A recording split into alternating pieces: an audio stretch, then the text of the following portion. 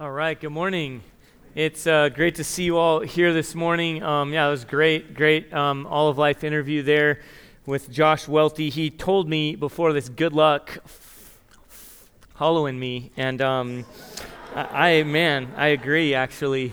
And don't be fooled by the mad scientist look, by the way, which he definitely is nailing, pulling off really well. He ran an ultra marathon last year sometime, so he's hardcore. He's not just a nerdy, smart guy. He's also really athletic. That was great. Just such good. I love those. Getting this really good perspective on God's work in all of life. So, my name is Dave. I'm the lead pastor here at Redemption Tucson. And if you're new or you've never heard me preach before, I just want to give you all a heads up. I have a stutter. It kind of comes in and out as I go, and pretty sure it got worse last night from watching the Oregon's court. Any of you that saw that nasty court just, I think, is messing with my brain and making my speech impediment worse. But anyway, there it is. It'll kind of come in and out as we go. We're going to get into our time in Ephesians chapter 1 pretty quickly, and kind of good news, we only have a couple more weeks in chapter 1, so that's cool. But this has been really shaping for us. So go ahead and turn with me there in your Bibles if you have one. If you don't have one and you would like one, which I would encourage, would you hold your hand up high and keep it up, and somebody will get you one, okay? We want to make sure everyone has a Bible they can read and understand and follow along with. And if you don't own one, this is our gift to you. Y en español, si quieres la Biblia y no tienes, por favor, levanta su mano y diga español. Y si no tienes una Biblia, eso es un regalo a usted. Y esta mañana estamos en Efesios capítulo 1. While those are getting handed out and we're all turning there, I want to remind us, I don't know if we have a slide here, but we are, David Wagner, it was introduced last week as an elder candidate, and he's walked through a long process to kind of come to this point where we're planning on installing him as an elder next Sunday. But as we announced last week, we want to give kind of due diligence to give opportunity to the congregation. If anyone has any issue or any concern, to by all means come and let myself or Alex Tovar, it's the one whose son was up here on stage earlier. If you want to let Alex, which my kids have definitely done the same. So, but anyway, come and let one of us know. And to be clear, this doesn't mean if you want to cast a vote, we don't do a vote or anything like that. But this also doesn't mean if you want to affirm David Wagner, we know and assume kind of that people affirm him and love him. But this is more if you have issue or any concern to come and let us know. All right? Let's go ahead and pray and ask the Lord through His Spirit to oversee our time here together in His Word.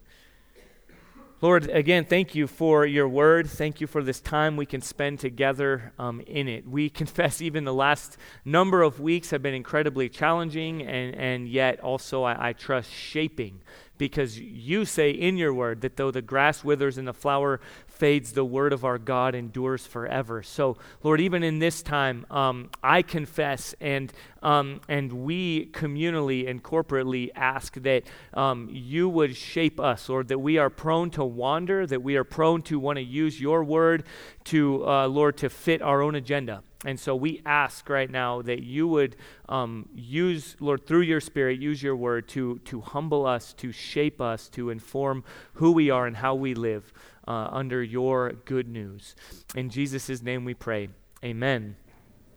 All right, Ephesians 1, I'm going to actually read verse 12 just to kind of set some context for us and then get into verse 13 as well, because as we talked about last week, these are connected. So that we who were the first to hope in Christ might be to the praise of His glory.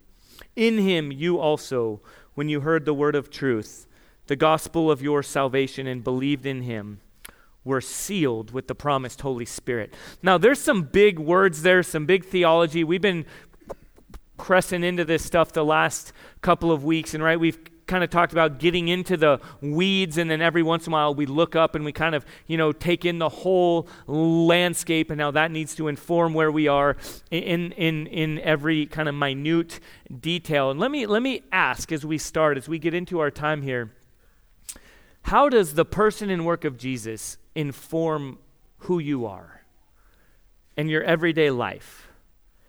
Whether it's things you've done and how you relate with them, how you view about them, things that you've done in your life before, if it's things that have been done to you in ways that informs how you view yourself, how does the person and work of Jesus, his life, his death, his resurrection, his ascension, the sending of the Holy Spirit, and right now his current present rule over all things, and his declaration, even as we've seen here, of what that means for you and for me, chosen to be adopted as his children. How does that inform real everyday life for you? How does that inform, perhaps you are someone who consistently feels like in a community, like you're on the outside looking in. You come even here, even to a church, or perhaps in some cases especially, and you feel anxiety and worry, and you wonder, how do I fit in? Like no one really knows me, no one really wants to know me. These massive life questions where perhaps you feel completely out of control, or perhaps you're on the other side of the spectrum and you are a complete control freak, and yet deep down you actually recognize, or maybe you don't recognize, but you need to, perhaps through the sermon, right? Hey, however we can help, that you actually have no control. Right? That you're actually completely out of control, and yet you live your life trying to control everything. The last couple months, by the way, have revealed this about myself, and you feel like, man, what do I do with this? Well, in that moment, okay, all those different things, let's consider, let's give space here in church, which we ought to be able to do all the time, to recognize how much does Jesus and what I believe of Jesus and what I declare with my mouth to be true of Jesus, how much does that really inform me, my relationships, my life? Well, what we see here as we wrap up this kind of chorus of praise, right? We've read through, and as I explained that these between verses 3 and verse 14 in the Greek is 202 words of just nonstop, no punctuation, no commas, no anything, just a declaration of praise and of worship and of adoration of this is God and this is what it means to be his people, and this is how who he is and what he's done informs our lives. And so as we wrap this up, the big idea that I want us to get this morning, I want us to walk away with this morning, is that we understand that God's people are sealed together by his Spirit for a glorious inheritance in Christ. And that was given, and this is kind of summed up so that we would live our lives right now in light of that reality. And every one of those words is incredibly intentional and flows out of this passage, so that God's people, his people, would be sealed together by his Spirit for a glorious inheritance in Christ. Okay, so that's what we see, and let's kind of unpack that together as we walk through his word. Again, as I said in verse 12, we ended last week by saying, so that we who were the first to hope in Christ. That's almost certainly, I would say there's some different thoughts on this, but given what we know about what's going on in the Ephesian church right now, we who are the first to believe is referring to the Jewish people. Okay, God's people chosen to be a light to the nations, to be a blessing to the entire world. In Genesis chapter 12, we see that God declares to Abraham, who's the father of the Israelites, he says, through you one name will come that will bless the entire world, and every knee will bow and every tongue confess. We see it fulfilled in Philippians chapter 2 that at the name of Jesus. Okay, so that through the first, okay, the Israelites, that they would be God's people, not just for themselves, but in order to be a blessing to the entire nations. And so Paul, the author of this, who is Jewish himself, is saying, so that you, who are the first to believe, No, actually, he says we, because he's Jewish. We who were the first to hope in Christ might be to the praise of his glory. In him you also. Again, so even though we had 7 days, right, between that and now he's talking to like the non-Jewish people, which again, we could miss in our day right now. We could totally miss this and be like, yeah, Jewish, Gentile, whatever. I have friends on my soccer team. My son's soccer coach is, he's not Jewish, but his wife and kids are, and he and I were just, talking about this, and it's, all these things, and we kind of live in that world, but we miss that in this day, it was everything. Like, you couldn't read this and just skip right past it like we are prone to do. That this is a declaration of God and his powerful unifying work through the person and work of Jesus, that Jesus dying on the cross and raising from the dead and declaring it is finished as he hung on the cross is saying the disunity between God and his people has now been overcome through Jesus, who is unifying through him, through faith in him and him alone. There can be reconciliation to God, our Creator, and through his people. That the disunity, the brokenness, the shame, the mistrust that entered in when sin, which essentially means not God, means no thanks God, we want to look at ourselves, we want to go by our own agenda, we want to serve ourselves and the people closest to us, and we don't want to derive who we are and what we do from you. Okay, so this is sin. There's a disunity, a disjointedness, and yet we see here that a result of the gospel is as Paul says here, we are those who were the first to hope in Christ might be to the praise of his glory. In him you also. And as we talked some about last week from Revelation chapter 7, we get a picture of this. It says, salvation belongs to our God and to him who sits on the throne, to the Lamb who sits on the throne. And then it goes on and it talks about people from every tribe and tongue and nation, and that in Christ and in Christ alone, there is now no more dividing wall, no more hostility. There is now neither Jew nor Greek. There is neither slave nor master. There is neither male nor female. Okay, there's neither wealthy nor poor. And now what that means is not, and especially in this context where all those things were very relevant and very present, this doesn't mean there's no longer, like, for example, male and female, like those don't actually exist. But it means that as God designed us to be, that we would reflect him in wholeness and in oneness and in purity, and there would no longer be any kind of division, because in that day to be male meant to have a higher socioeconomic status than to be female, or any of these other, again, in certain contexts, to be Jewish meant to have a higher social status, meant you got greater privileges in the temple, and how you related with non-Jewish people, like they could make you unclean so you stayed away, and all these kinds of things. And I just want to acknowledge too something as we even talk about this, and I don't have an image this week to help us look at, because last week I showed an image from Jan and Herbert Van Eck, we talked about, which is from the 1400s, and it is a picture of this. It's meant to communicate this good news of all of God's people, every tribe, tongue, and nation coming together around the throne of Jesus. And yet the picture didn't really reflect that. Actually, a good friend in love kind of just pointed that out, and it was something that I missed, though we care deeply about that, about the diversity of God's people, the eclectic tapestry is some of the language that we use here, of God's people coming together in this idea, and yet that image didn't really reflect that. And so, which was very helpful for me to hear, and I confess that, to you, that wasn't helpful for us to look at an image that's supposed to communicate something but actually communicates the opposite. And even as I looked, it's like, there's a couple slightly dark guys, but it was like, honestly, it was just a bunch of like Swedish or Norwegian, I don't know, Europeans coming around. And so I was looking for another image, like, oh, okay, this will be helpful, redemptive, to get a more helpful image, and I couldn't find one. First of all, like, in all honesty, Jesus looks more and more like Fabio in every picture, the younger, the newer it gets. Like, as I looked for newer ones even, it was like, surely there's got to be something. It was all like, surfer Jesus with, like, in all bunch of white people around him. And that's just not the reality of what's going on here in the Word. And I even say that, okay, to charge. I know we have some really gifted artists among us, okay? So there you go. There's your commission, okay? Get to work.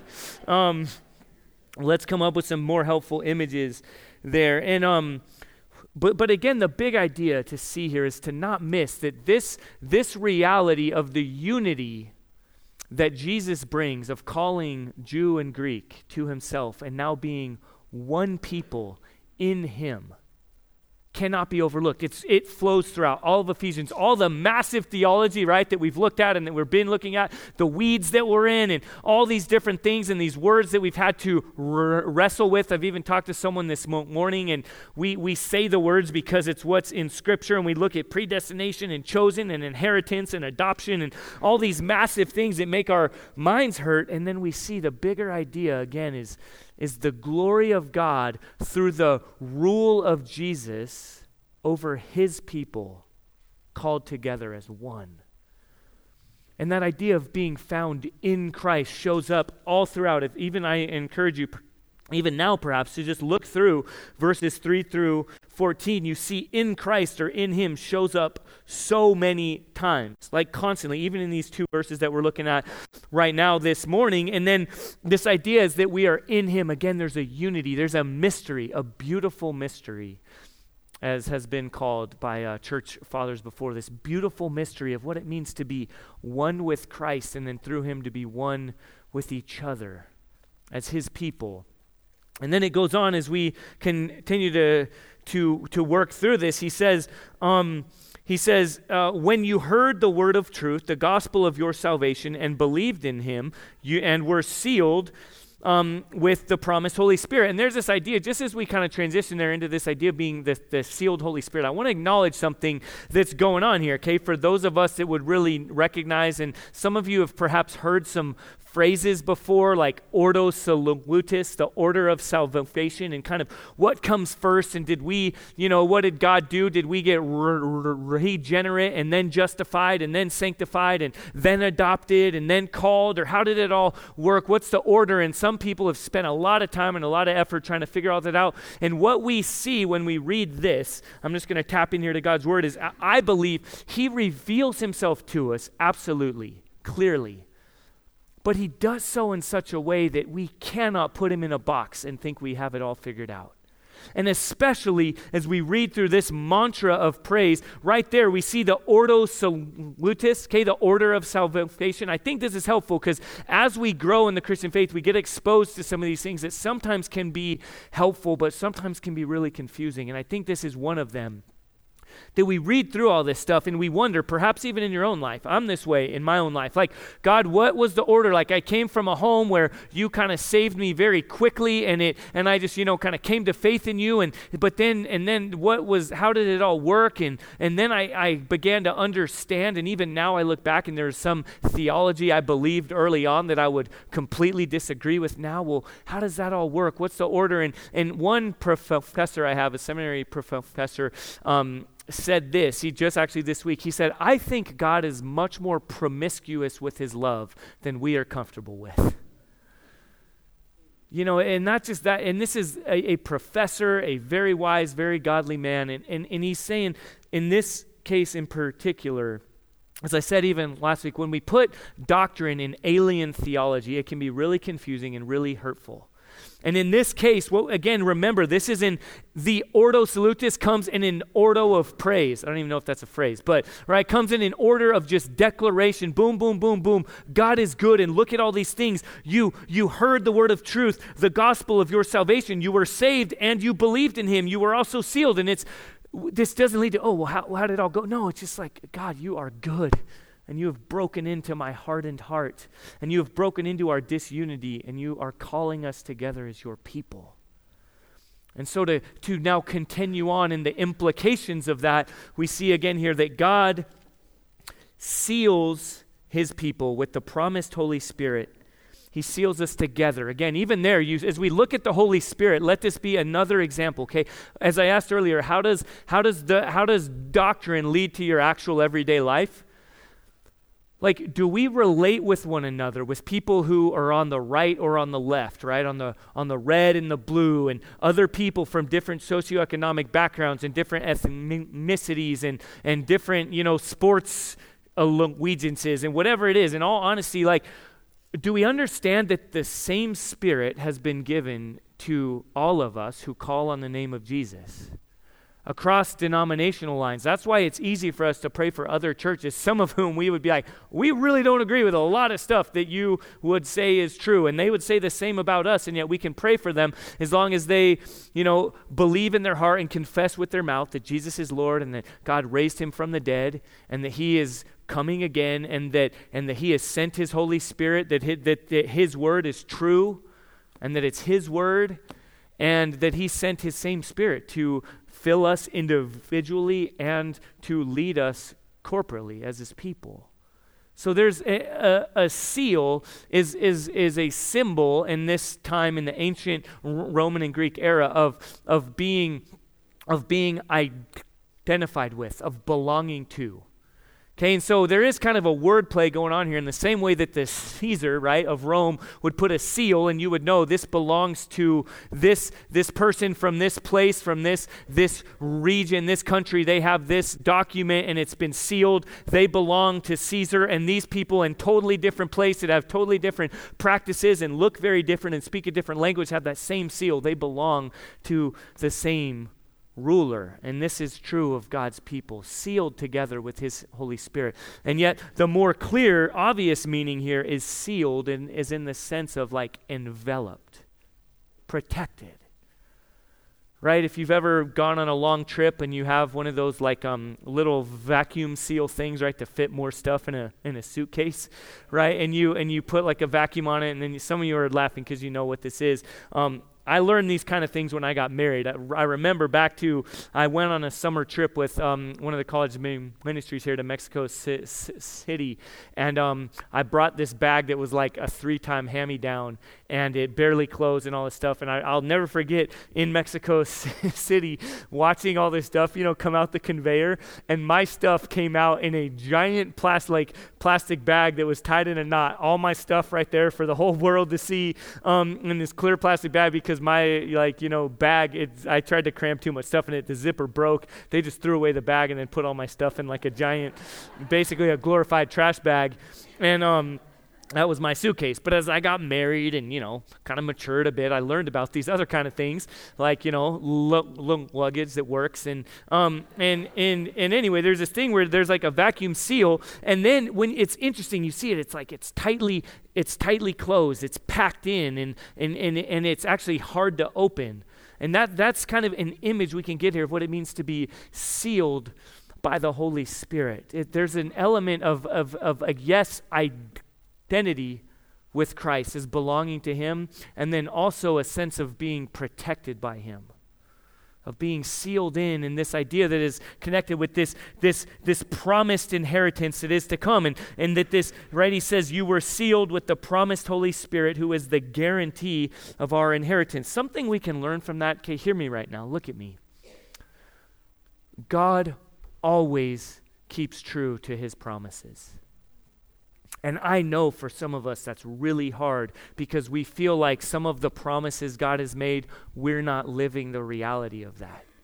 For some, whatever it might be, whatever longing of our heart there is that is either unmet or has been taken away or has been damaged, or we're now living in a certain place in our life, that the idea of Jesus ruling and reigning over all things and promising a glorious inheritance that we get to participate in, and then the reality that we're not in that place right now, and we say, okay, if you're in charge of all things, if you're ruling over all things, then why?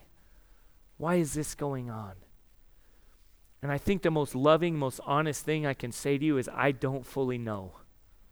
I don't understand how it all works together. I don't just want to offer, Romans 8:28, that he works all things together for good for those who love him and are called according to his purpose, that he just it's all good. It is all good, but that doesn't mean it's all easy. And yet what the good news does not mean simplistic, okay? That doesn't mean, trite, like put on a smile, just pretend. But the good news, the life-anchoring, life-informing, foundation-laying good news of Jesus means that even in the heart, even when it's almost impossible to believe, we have reason to trust that he fulfills his promises. One of them we see right here. He had promised to send his Holy Spirit. Thousands of years before, to his church, these promises had been declared to his people, and we get to live in the day where that has been fulfilled. His Spirit, if you have put your faith in Jesus, you have been sealed with his Spirit. Even that, again, that makes your mind hurt. And yet he sent his Spirit. We can look through it in Acts. In Acts chapter 1, 2, and 3, you see the beginning of God sending his Spirit. Again, what was the word I used earlier? Promiscuously. He just gave it in full. He lavished it upon us lavished him upon us, his Spirit, to indwell us and to seal us, to bind us together and to lead us going forward. And so you see his promises are fulfilled. Also, we have a cross up here. Let this always be a reminder. Okay, not every sermon is going to lend itself necessarily to a pastoral moment, right, where we can kind of talk about the wounds we're experiencing or where we are, but there's always this time in our liturgical process, right? That means what a group of people do when they gather together. There's always a sense here when we come together of walking through the story of God, which is meant to remind us of the fulfilled promises of our loving God. Okay, we are called to remember who he is. There's a call to worship. If you're late, you're out there getting donuts or coffee or whatever it is, you're missing out on a part of it. There's a reminder of all the other things we've been worshiping and celebrating in our week. And it begins with, and there's like a little bit of grace period, okay? The worship team's up here kind of playing some like jazz riff, they're kind of jamming. But then then it comes up on the screen here. There's a call to worship, a reminder of, though we've been worshiping all kinds of other things and our hearts have been prone to go to all kinds of other things to orient ourselves around, that we are called to remember, oh, great is our God. And then there's a time, right, where we hear some things of what's going on in the church and how to get connected, how to get plugged in. And then there's this time where we pause and we confess. We confess our sin before our holy and righteous God. And then we don't sit there, and it goes pretty long, like 2 minutes, 2-ish minutes. There's room. But we give space where it's almost uncomfortable. Okay, where it's long enough for us to sit for a moment and remember, but then almost like a pregnant pause, kind of bursting forth. There's this time where, and you even hear it in the tone, and we believe that's the Spirit leading us to this, of saying there's an assurance of grace. We don't sit there in shame. We don't sit there with our heads hung low. Okay, though that's what we deserve because of sin. God's promise that he would neither leave us nor forsake us, that he would come and rescue us, that he would break into our brokenness, that he would rescue a people to himself as called out ones. We now have that truth. There's an assurance of grace, and so we look at the cross, and simultaneously we consider the empty tomb of Jesus, that God's promises have been fulfilled, that we can now stand with great confidence, with great assurance, that we have been adopted, that we have a full inheritance that we get to look forward to receiving and participating in once and for all one day. That's the good news of Jesus. Amen? Do you not see how that is meant to inform everything about who we are and how we live our lives? And let me say something too that I heard this week as I read an older pastor who's in his 70s, and he's still pastoring, but he's even retired, and he actually preached on this, and he talked about how his theology over time has changed, how in his early 30s, when he began in ministry, full-time ministry, he had this idea of it progressively getting better. Even his understanding, his theology of sanctification, which is growing into the likeness of Christ, his understanding was, it's kind of like if you could picture like a graph where you're getting better, then you have some slip-ups, you go down a little, it gets better, goes down a little, gets better. He says he's kind of thrown that out. And he says it's consistent with the Word as he has read and understood, and it's consistent with his own life. As he's read, he says something along the lines of, as I get older, I understand that my emotions and my strength is more vulnerable and more fickle than ever before. And I'll just say that's just, again, really candidly in the last couple months, I've felt that. Like sins that I'm tempted by and ways I'm prone to, things that I'm prone to do and stuff that I feel like is like closing in on me. I look back at almost 20 years ago when I was a freshman in college, and I'm like, I feel a lot weaker than I did then. Not just physically, right? Everyone knows that, but like emotionally, spiritually. Like I remember actually a time happening when I was around 8th or 9th grade. I remember we all made this like bold declaration. All of us were Christians. Some of you that grew up in like youth groups kind of did things like this. And there was this thing of like, if you won't, you won't drink, you won't smoke, what is it? Or chew or go out with girls who do. And I lived in Arkansas. That was a real thing for us.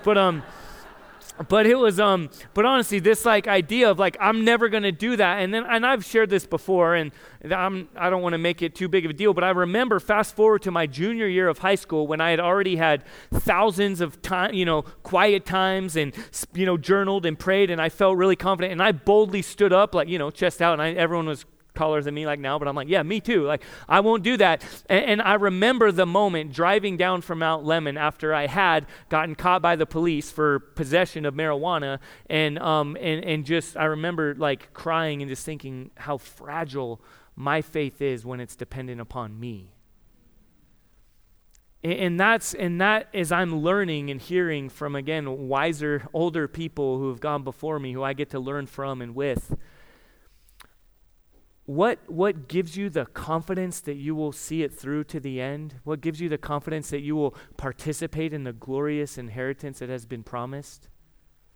Not your or my strength, but his promise that he is holding on to you, that he will never leave you nor forsake you, that he has sealed you in with the promised Holy Spirit, and that you will, again, look forward to the guarantee of our inheritance. A guarantee, signed, sealed, and delivered. Take it to the bank. You can trust in this. Whatever your world looks like, however fickle you continue to grow in feeling, let your life be built upon the hope that you have in the promises of Jesus. Right? Like that hymn, the solid rock. Right? My hope is built.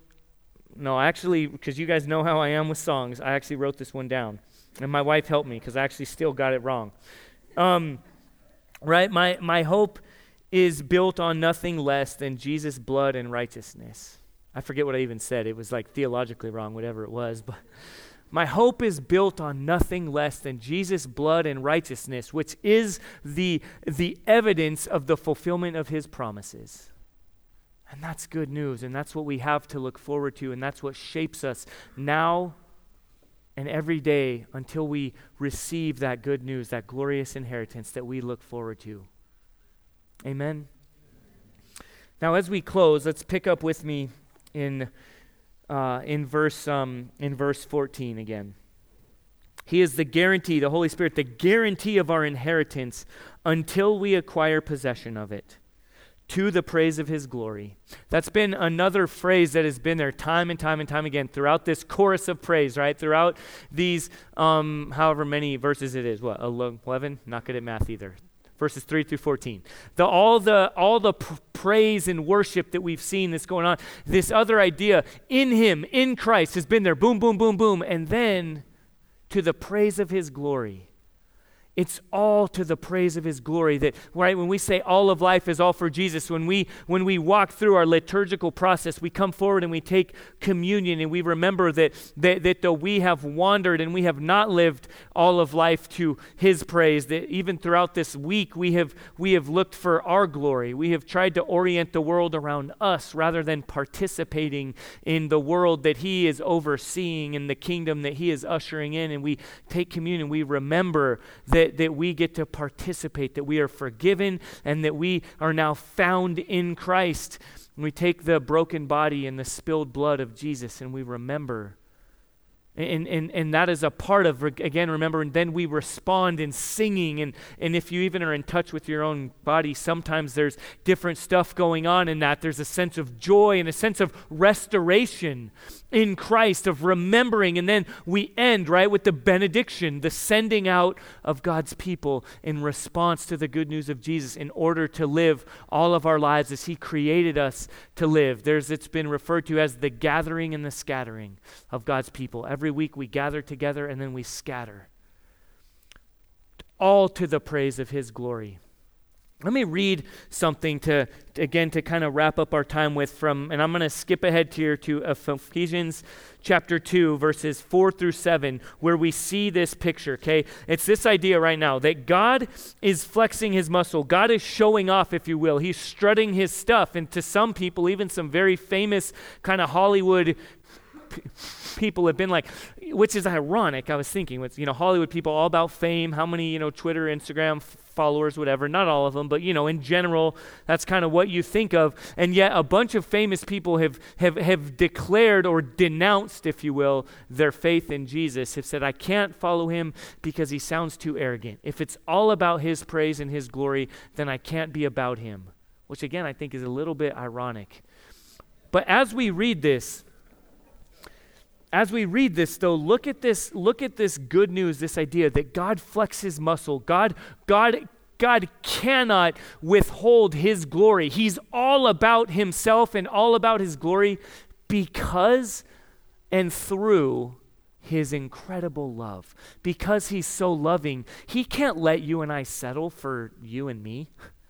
He can't let us be the ultimate center of our universe and be the praise of our own glory, because left by ourselves, we're not that glorious.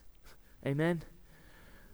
And yet he knows that the very best thing for us is to be found in him, to have the veil removed and to rejoice in his glory and his praise, and to go from looking inward to looking upward and to praising him in all his might and all his splendor. And so we see that he flexes his muscle through his kindness and his mercy. Look with me in verses 4 through 7 of chapter 2. But God, being rich in mercy, because of the great love with which he loved us, even when we were dead in our trespasses, he made us alive together with Christ. By grace you have been saved. And he raised us up with him and seated us with him in the heavenly places in Christ Jesus. That's that idea of adoption and of inheritance that we've been talking about. There's a picture there. I can't wait to get there, right, in a few weeks. And so you see that, and he says, I lost my place. The heavenly places in Christ Jesus. Verse 7 now. Why did he do all that? Why did he lavish his goodness and his kindness? Why did he adopt us? Why does he give us this glorious inheritance to be seated with Christ? Why is he so good and kind? So that in the coming ages he might show the immeasurable riches of his grace and kindness toward us in Christ Jesus. So he can show off. Not in a weird, arrogant, selfish kind of way, because he does it. How does he show off? He lays his life down on the cross for undeserving, rebellious people like you and me. He demonstrates his love in that while we're yet sinners, enemies, Christ died for us. But he didn't do it just because it's all about us. No, he did it because it's all about him and his glory and his greatness and his bigness. So hear me in this, okay? The most loving thing I can say to you, and I want you to hear this in love, not just as like an excuse now to be a jerk, right? Oh, in love, and then you just say mean things. But I honestly think the most pastoral, loving thing that I can say that can shape us as a church is this. It's not about you. It's not about you. Are you worthy? Are you worth it? Are you worth loving? Are you worth dying for? Absolutely. That doesn't mean you're not worthy because he declared you to be worthy. But it also means that everything in our world, from everything we consume, every commercial we look at, every way we orient our lives is make it all about us. And the good news, that's what happened when sin enters into the world. We look at ourselves. We're like navel gazers, right? We stare at us. And then the good news of Jesus comes in his glory, even ascending. Where did his followers, where were they left? Gazing up. So as we close right now, I know I've said that like 3 times. You're not supposed to do that when you're a communicator, by the way. But as we close, because this is a transition now into our time of response, it's this. In the same way that the great Catholic and Eastern Orthodox architects built these massive structures, yes, they did a bunch of things wrong and all this stuff, but don't just focus on all the wrong things right now, okay? Something I think they got very right. Yes, we meet in a school and it's great. We talk a lot about the approachability of God, about the incarnation of Jesus, right? Con carne, taking on flesh, dwelling among us, entering into our brokenness, entering into our mess. But it's not to leave us there. It's not to make us just think it's all about us. There's this idea of architecture and art and music that is meant to direct our worship rightly, to take our eyes off ourselves and to lift our gaze to the glorious one. God's people who are called together and sealed by his Spirit and who are promised a guaranteed glorious inheritance for his glory and his praise in Christ. Let's pray and respond. Again, Heavenly Father, thank you for your good news. Lord Jesus, thank you that you love us enough to enter into our brokenness and our mess, Lord, to come in, to even humble yourself. But Lord, not to leave us there. God, to die on a cross, to raise from the dead, to ascend, to right now rule and reign over all things from your heavenly throne, and then to promise that you will return and you will usher in the glorious inheritance, or that we get to participate in, that has been guaranteed for us, that we have been sealed and promised and held in, sewn together. So Lord, I pray that right now all of those good news, all of those truths, all of that will inform right now how we respond communally as your people. In Jesus' name we pray. Amen.